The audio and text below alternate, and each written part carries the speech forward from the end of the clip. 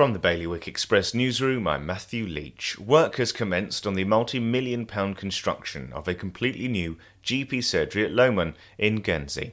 Meanwhile, Jersey's government has distanced itself from a statement made by one of the lead designers of the new hospital that there is a high chance the crematorium will have to move from Westmount.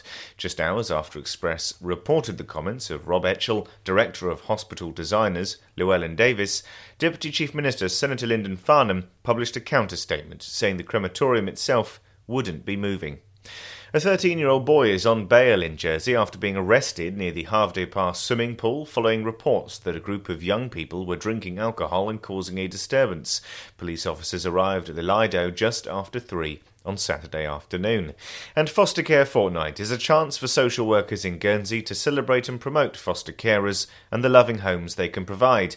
The national campaign runs every year and this time has focused on the theme #WhyWeCare, championing the individuals who foster and their reasons for getting involved. For more on all of today's stories, you can visit bailiwickexpress.com.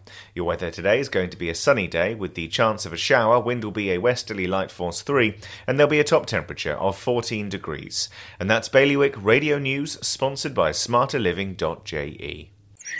Well, the garden looks good this year, but it would definitely smell better if we got rid of that oil tank. We could fit an air source heat pump in there and have room to spare. I've heard they're very efficient.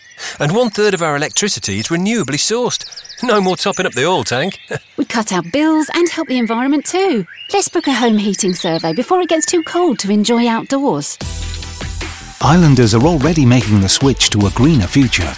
To book your home heating survey or to find out more, visit smarterliving.je.